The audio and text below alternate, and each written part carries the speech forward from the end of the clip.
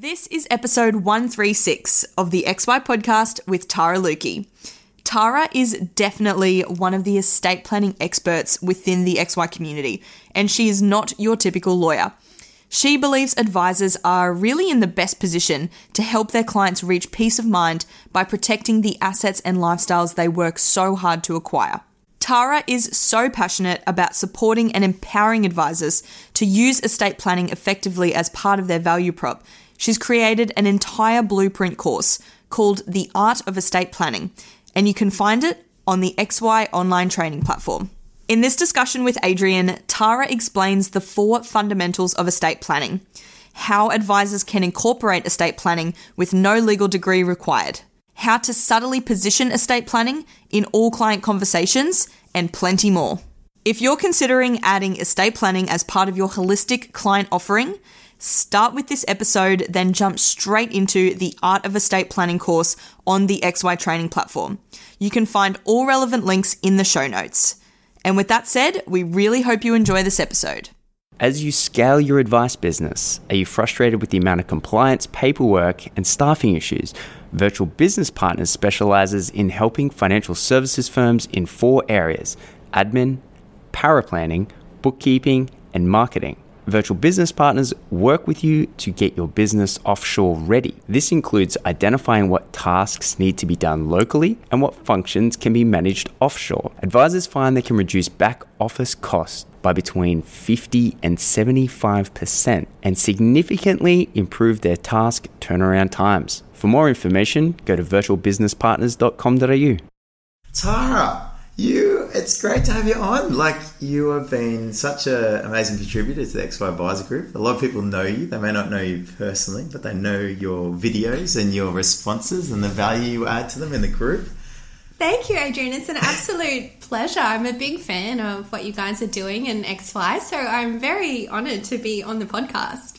Hey, when you put an amazing course together, we like to get the course providers out there that are sharing. So if you haven't checked it out, Tara's done an amazing course online. Emily was very impressed. She looks at all the courses and she said very good things about it. Oh, thank you. That's so good to hear. I poured my heart and soul into making that course, and it's so nice to be able to sort of get it out in the world. Well, we're happy to have it. Well, now, have you always been a lawyer, Tara? Yeah. I mean, I don't have any past career. There was nothing previous. It was just like undergrad, legal. Yeah, I've totally been on the train tracks of lawyer in the traditional legal path, which is probably why I ended up having my third life crisis when I was 30, because I'd just been living, breathing law. More. A third life crisis. Is that what you call it when you're 30? Not a quarter life crisis. Yes, gotcha. Hit kind of around the 30. Oh, come on, let's call it a quarter. People are living longer these days. Perhaps. What was the moment? Oh, I wouldn't say it was one moment, but... What was his name? No, probably just building, and because I have always been in the legal train tracks of a career trajectory. So straight out of high school, I grew up in Bundy. I'm a Bundaberg girl. Oh, awesome. Yeah, so grew up in Bundy, moved to Brisbane to go to uni. Did the double degree law and accounting, got a job at a good firm, worked my guts out there in Eagle Street for years and years, about 8 years living, breathing estate planning, and, really working 14 hours a day, eating every meal at my desk, not really seeing any sunlight. Just sucking you dry. Well, I was really into it. I loved it for a while, and then I kind of stopped loving it, but I was in too deep and I didn't really know what I was doing or why. I just you were in it. And then I was unhappy, but I wasn't really sure why. But we kind of all came around the time that we left and set up View Legal. Yep. Which is an online law firm. So that was in 2014, became one of the founding partners of that and a director. before I was 30, which I was like, yes, like Killing it. success. I think I did a video on this actually on LinkedIn earlier this week about, because I was like, yeah, I've like made partner before I'm 30. Isn't that what it's all about? But that wasn't quite working. I was like really unhealthy, burnt out, stressed out, fed up. Just like estate planning is a tough area to work in as well, and wasn't really sure what I was doing. Anyway, kind of like stepped down from partnership about a year and a bit in. Just externally, I was still a director. No one really knew I'd stepped down. Still not really happy. Moved here to the Gold Coast. Yeah. Oh, where were you originally? Brisbane. Are you in Brisbane? Yeah. Okay. So I Bundy to Bris Vegas. Yeah, and like I'm a very like fixed kind of girl. Like, so I had worked with the same people for like 10 years, lived in my like same apartment for 10 years, and I was a director of a law firm living in my 2-bedroom apartment in the suburbs of Brisbane, and I had like a home office because View Legal is an online virtual firm, so we didn't even have an office. Had my home office, which was the 2nd bedroom, had this view of like the bins of the apartment complex. I thought you were about to say the Brisbane River. No, the bins. The bins. And I was like, something's wrong. Like, I'm not living my best life here. What something's got to change, but I had no idea what. And then so I moved to the Gold Coast just randomly, packed everything up, moved, didn't know a soul. Thought, okay, maybe that'll fix it, because when I was in Brisbane, I never went outside. I'd get up, I'd go to yoga inside, come back, get a coffee, and work all day, and then it'd be dark and rinse and repeat. So I was like, well, maybe I just need to freshen things up. But moving to the Gold Coast didn't really fix it either, because I was just a lot closer to everything I was missing out on. But I was still working like crazy. I didn't get to go to the beach. I didn't get to do all the cool things. I was just like, something's wrong. Like I was, so I got to the point where I had like serious burnout, and I took like 3 or 4 months off. Just didn't work. Like, how did you know that you'd reached burnout? Because some people it's not very as apparent. Basically my business partners were like, I was frustrated with everything. I was like cranky with everything. They were like, you know, what's going on with you? Like, so it wasn't, I'd like to say I just like gracefully, consciously just took some time out. Didn't work. Super mindful about the whole process. Yeah. No, I was just like not coping, and so they were like, I think you need some time off, and I had all the sick leave, so I just went, and then I sat on the beach for like 3 or 4 months, and I was like, awesome. What am I going to do with my life? Do I want to be a lawyer? What's going on? Like, it took a while just for my like sympathetic nervous system to just stop being in flight or fight and work out, well, what am I going to do with my life? Like, I've already been what I thought was my idea of success. Wasn't feeling like success to me. What do I do? Do I even want to be a lawyer? Like, what? Estate planning is a weird area to be involved in. You know, like on the whole, Australia does estate planning really poorly. Oh, do we? Well, in the sense that the statistics are that there's 75% of people don't have a will. Okay. How's that compare internationally? Probably the same. Okay. I'm not as good at the statistics internationally. You're saying it's just pretty shit. I mean, when you think about what's the rate of people dying? Like 100%? Everyone dies. Does getting cryogenically frozen, does that count as he's still... Yeah, I mean, I guess you need someone to manage things.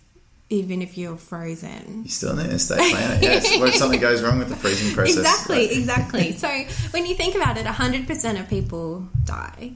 Only about 25% of people actually bother dealing with that proactively. Why? Lawyers are not doing a great job at motivating people to get their estate planning done. Like, the system is kind of broken.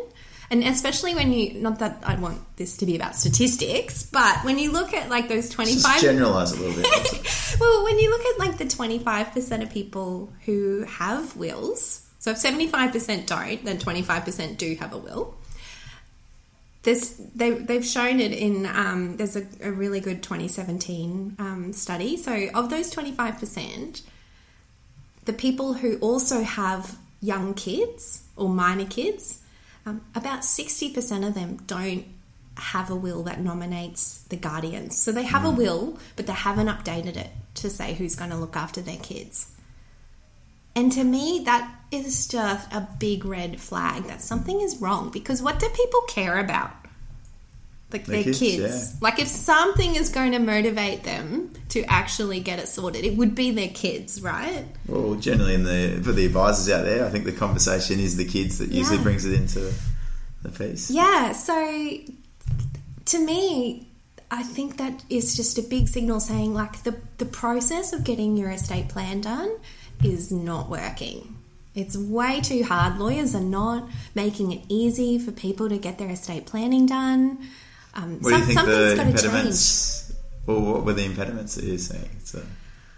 Oh, look, I think it's expensive. I think lawyers, look, I'm not speaking for all lawyers, because there are lawyers who do have ongoing relationships with their clients, but a lot of the legal work is transactional. So they only see, it's easy for a client to dodge the lawyer, I think. I don't think people want to prioritise paying for their estate plan, or there's a lot that needs to happen for them to prioritise, allocating funds towards it. And also there's all of the psychological issues around, well, I don't want to think about my own mortality, and will I jinx it if I actually do an estate plan? And it's just really easy to sort of put it on the back burner. How do you find advisors at identifying the needs and I guess getting them to estate planning specialists? Do you think that they do a good job? Do you think there's a lot of work to do? Yeah, well, I think you've hit the nail on the head. That to me, advisors getting involved in estate planning is key to trying to actually solve part of this problem, because the advisors who have the most contact points and the deepest relationship with their clients are probably the ones going to have the most amount of success in motivating people to actually get it done. So I have been working with advisors who are interested in estate planning for a long time now, about 6 years. View Legal was set up especially to serve them, and I used to run our online estate planning platform there as well. So talk to a lot of advisors there about why they should get involved or how they can do it and how they can use that particular process that View Legal offered, and I would see what worked for them, what didn't, the knowledge gaps, all of that. So on the whole, there's a lot of advisors out there who are doing an amazing job. They're using the estate planning process to entrench themselves as a trusted advisor. They're covering off on their compliance risk. What's the point of getting all this insurance in place and sorting out the super if we don't know where it goes at the end of the day? And also, they're finding ways to partner with a legal solution that actually allows them to make money from the process. So not only are they using estate planning to have really good trust building conversations with their clients about legacy, about their family, so making them, strengthening that relationship, but they're also making money from it. So to me, I feel like we've got it all wrong. Do you think advisors need coaching to have these conversations better, or do you think most of the time it's actually just taking that step of, once they've identified the need, that there is this solution? What's your experience? Oh, look, you're asking is that a loaded question? Because enter the art of estate planning. Well, see, the thing is, advisors know this is an issue. It's a standard sort of framework of advice. It's a standard element. Quite a number of advisors it may stop at the will, or suggesting that a will is just go get a will. I told them to get a will. Yeah. Or I got the binding death nomination. Yeah. And what we're talking about is taking things to the next level. Yeah. So I think the reason why advisors who aren't talking about estate planning aren't doing it is because lawyers are a pain in the neck. So I think it's finding the right legal solution to partner with, I think, is one of the biggest challenges, because not all lawyers are collaborative. And if the lawyer or the legal part of that process is not done well, it can absolutely damage the relationship. So if you don't have price certainty, process certainty, if the lawyer is not working collaboratively, then, you know, it's a disaster. So I see a lot of advisors going, oh, it's just in the too hard basket. We don't know. We can't give legal advice. Too much trust risk. Yeah. I mean, no one is saying that the advisors should be giving any kind of legal advice. It's more about project managing or facilitating the process for their clients. So you've got to really find the right legal solution that is going to complement the process. So I think that's one of the barriers. Historically, I think it's also, I don't know that the legal industry has welcomed advisors into the estate planning conversation, and there can be a little bit of an imposter syndrome almost, saying, well, why am I going outside of my scope? Like, why am I doing this? I'll just refer you off to a lawyer. So I think advisors are actually really well suited to talk about estate planning, not to give legal advice, but when you look at the estate planning... Do you think there's a defensiveness on the legal side around how far advisors go into that space, that they sort of want them to just sort of, they're not a lawyer, like sort of let me do my job sort of thing, and they're not, that sort of puts a bit of a distance between the interaction? Yeah, I do hear that there's, I talk to accountants and financial advisors who say, oh, well, all of a sudden we're cut out of the process, or we don't have control. Not all lawyers are like that, of course, and there's, in our Art of Estate Planning Facebook group and community, we've got some great collaboration going on, and everyone is recognising the value that each of the different disciplines brings to the conversation. But I definitely think historically, lawyers are known for being a bit arrogant and protectionist traditionally, so I definitely think there's a bit of that going on. But it's changing. So you're talking about that Facebook group. So what are the people that are gravitating towards this group? So it's evolving for sure. So it started with me setting it up for the people in my course, and then I just letting everyone in basically who's passionate about using estate planning.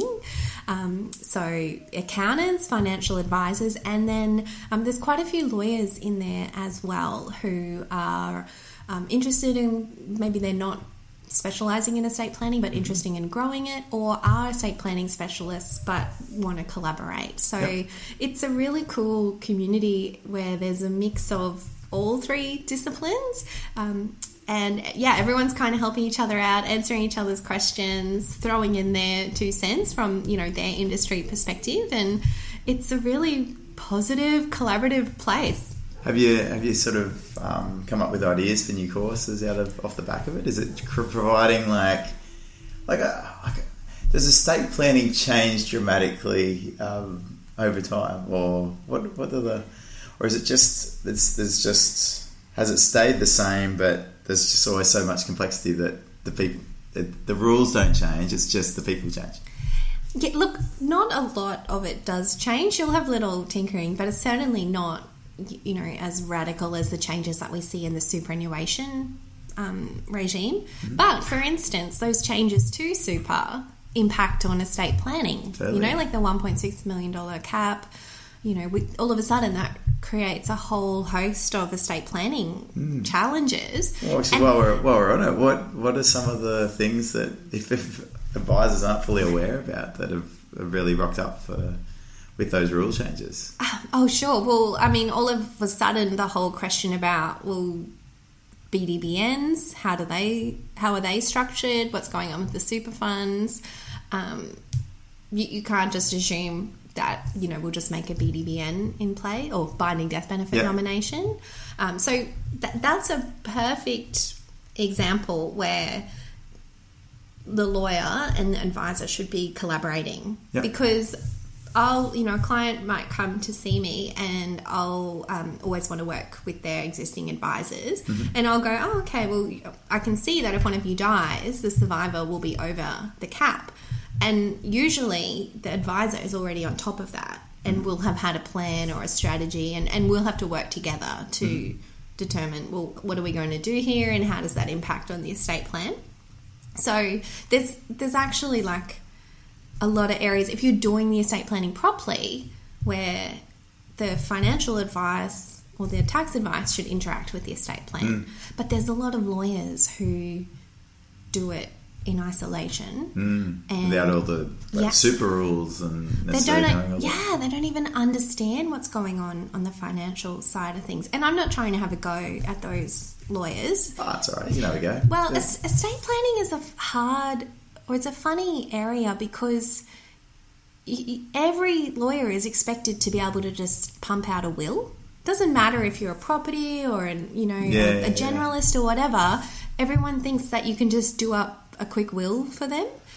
And you always want a quick buck, so you take the will job. Exactly. How hard can it be? It's a simple law, isn't it? I mean, and also you don't find out if it was done incorrectly for ages until they die. So hopefully not your problem. So I think there's a lot of lawyers who do it in isolation.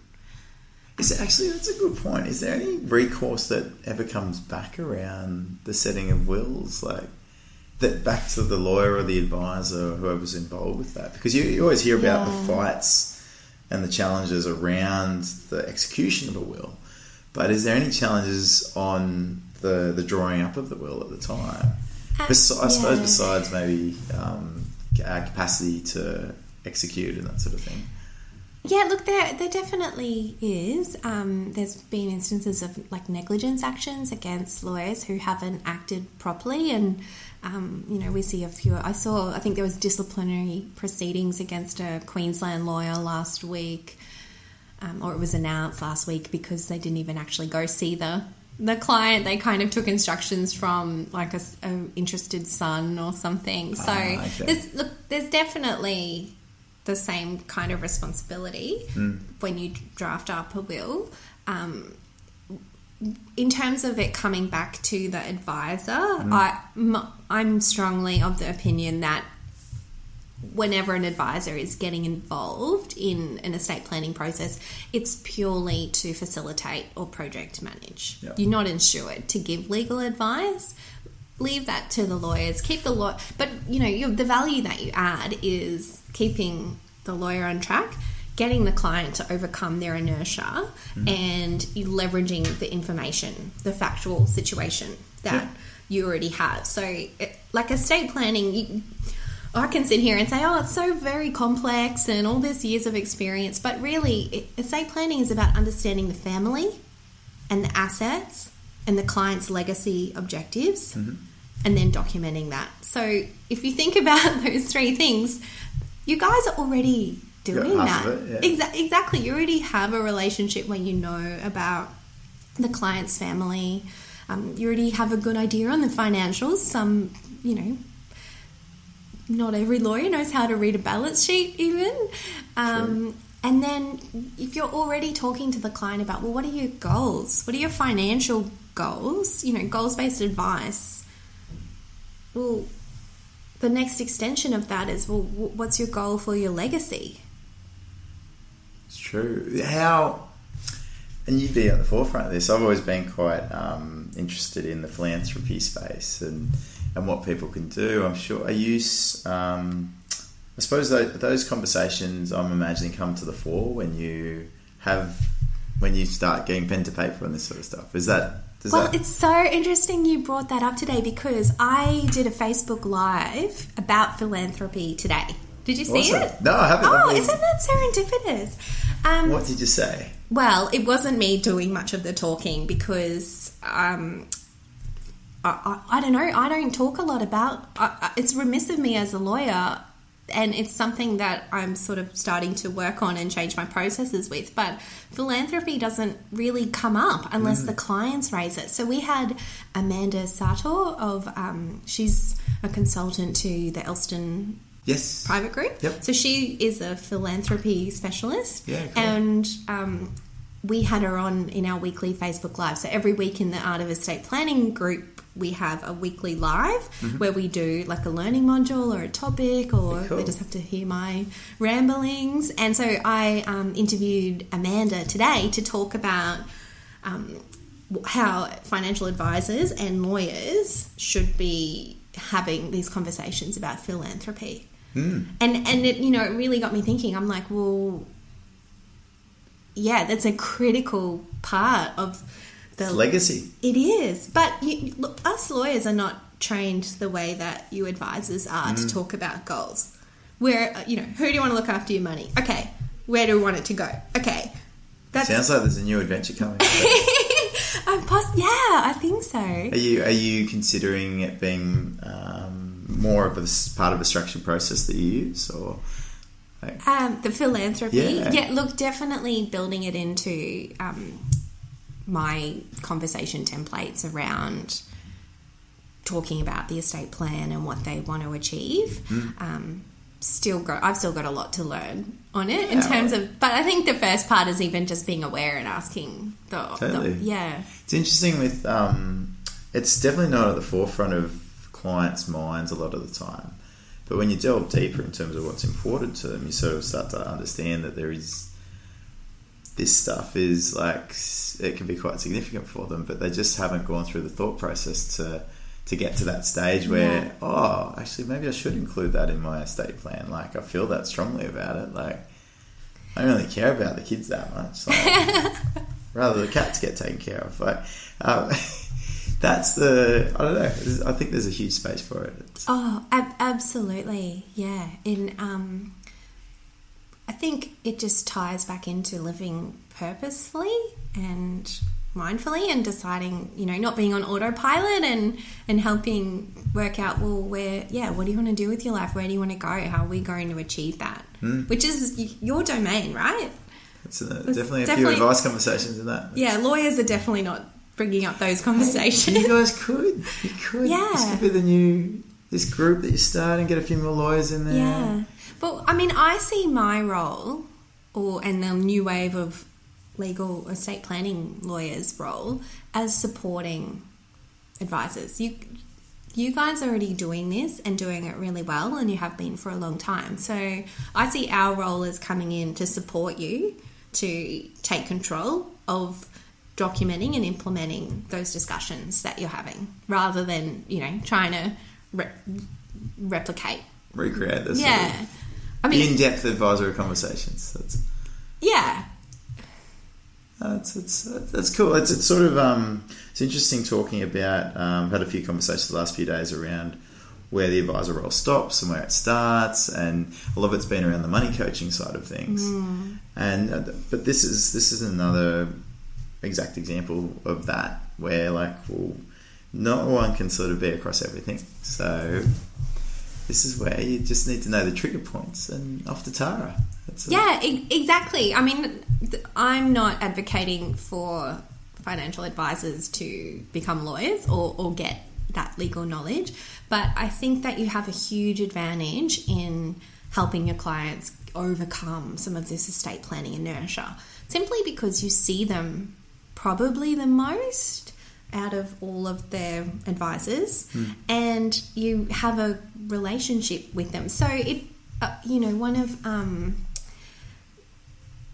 the guys who's gone through my course, Tim Henry, and he was already great at estate planning before, but he's just used it as a sort of a systems tool and training up his staff as well in his business. But he's been doing this for about 3 or 4 years, and so now he just talks about it or brings it up every time he sees the clients until they finally go, okay, we know we're going to do it. Let's do it. And so you don't have to do the hard sell every time, but if they know that every time you see them, you're just going to say, look, we need to get this sorted. Here's why.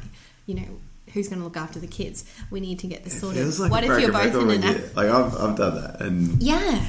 actually, the situation I'm thinking of is when it was about the guardianship for the kids, and they just, the husband didn't trust the wife's preference for guardianship.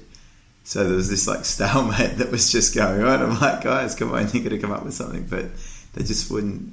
I kept Can't ignore it. What do you do? Just leave it up to chance as to who dies last? Maybe I need to push harder. That's probably what it is.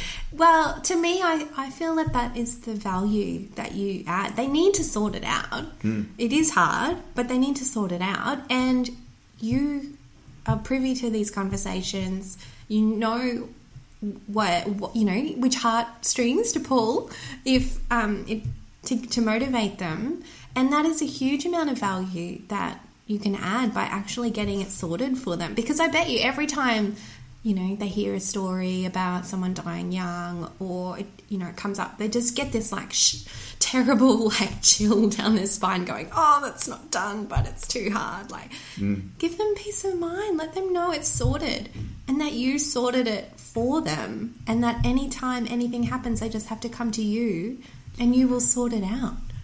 Do you, with some of the advisors that you've been working with, what are some of the, I guess, the best ways that you hear from them that are effective in these conversations, or specifically around estate planning? Look, definitely having, I don't know if this is the right phrase, but like heart-based conversations. So just almost conversations that lead them to realising that they need to get it sorted themselves. So just saying, well, what would happen in this situation? What would you want to happen? Here's what's going to happen. Because the thing is, even if you don't have a will, you do have an estate plan. The government gives you one. Yeah, it's the state government, whatever you die, I don't know. They'll sort it out. How happy are you with the government's decisions right now? It can be questioned sometimes. Yeah, why leave such an important choice to the default rules? You're not a default person, But this, on the flip side of that, this is sort of going to be a bit hopefully entertaining. Is that some people, maybe they shouldn't get to choose with some of the decisions they make. Now, I remember we had Vic Sunder. Yes. Yeah, he was on the podcast a while back, and he was talking about how a lady wanted to leave everything to a cat. Yes. And the challenge around that. Have you had similar situations, or things that are a bit more outside the box, and you're like, oh yeah, okay, that's your wish? Oh, look, not anything that crazy. And I don't know, maybe it's because I'm a straight talker. I will just say no. No, we're not doing that. The dog as well. We're not doing that. Yeah. Yeah, exactly. No. Otherwise, if you don't take care of this risk, the dog has a right to claim. Well, yeah, I mean, I don't entertain crazy instructions like that. Send them back to the drawing board. Yeah, exactly. No, you guide them through making a sensible choice and understanding what their viable options are. And, maybe that's where the philanthropy conversation comes in. Totally. It's not the cat, it's a charity for cats or something. Cat Caring Association. That's RSPCA. Exactly. Yeah, totally. Well, and you're talking about the percentage of people that have and don't have, and I guess also it's also just that if you look at the demographics of the baby boomer population and that just shift that's happening, they're getting older. They're getting into that sphere where, there's an increased likelihood of them sort of ending up using that piece of paper.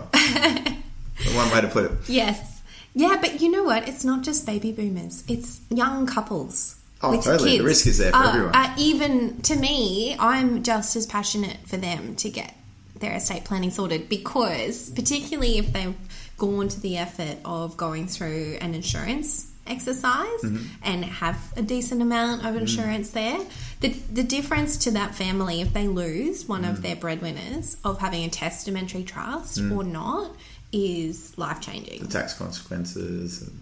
Well, yeah, the foregone tax consequences, because basically if they have a testamentary trust and that insurance money goes into the trust, every child every year while they're under 18 gets about $20,000 tax free. Mm-hmm. So if you've got 2 kids, first $40,000 of income generated from investing that inheritance is tax free money that can be used to pay for school fees, living expenses. Like, imagine if all of the school fees could be paid for with pre-tax money. And then when those kids grow up and have children of their own, they do it again. To me, those benefits are just immense, and they will make all the difference. You know, if a family has gone through a situation where they've lost one of their parents at that, you know, when there's young kids, like, at least ease the burden, the financial burden on the surviving parent by having the right structure in place.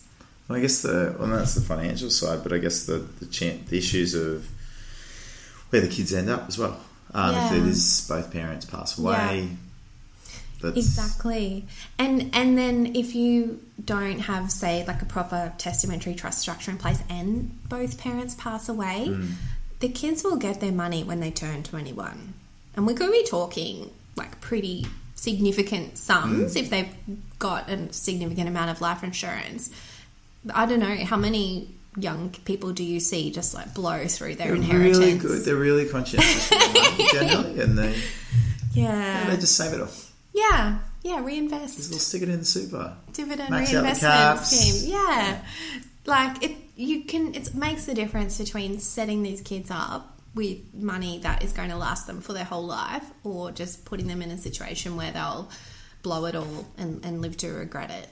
And you can put, I'm just delving into my memory of like what the toolkit is around there, but you can put restrictions and all sorts of things that allow, you think they're going to be maybe a bit of a late bloomer, you might put a few more years on them, maybe out to 25, things like that. Can you? Yeah, definitely. So you can rule from the grave as much or as little as you want. So, you know, in the absence of any kind of complexities, you may not put in that many restrictions. You might just leave a morally binding letter that accompanies the will to the people who you've nominated as the financial controllers. So that's the important decision.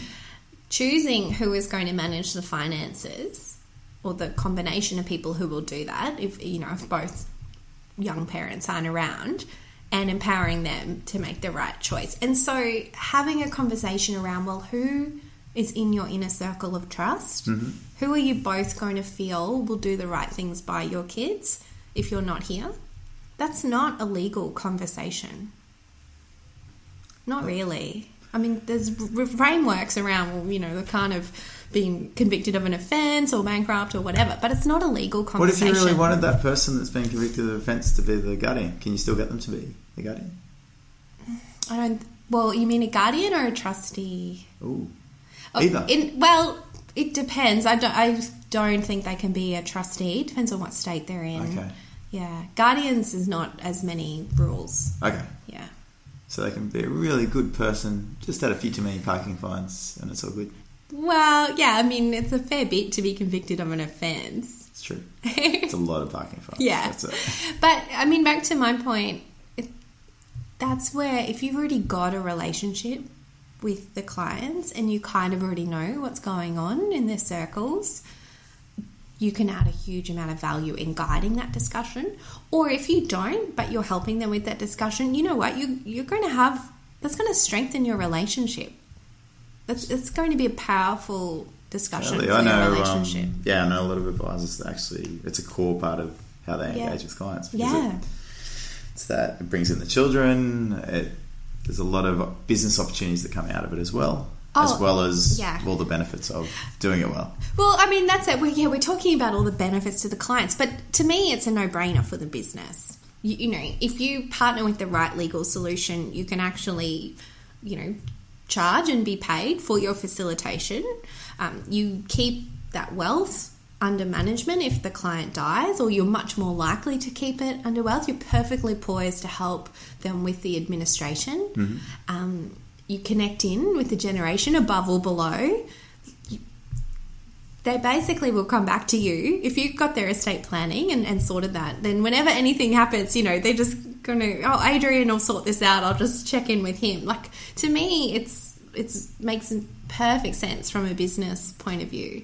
So, paraphrasing that, it sounds like Tara's saying you're stupid if you don't factor in estate planning into your business model and your engagement with your clients.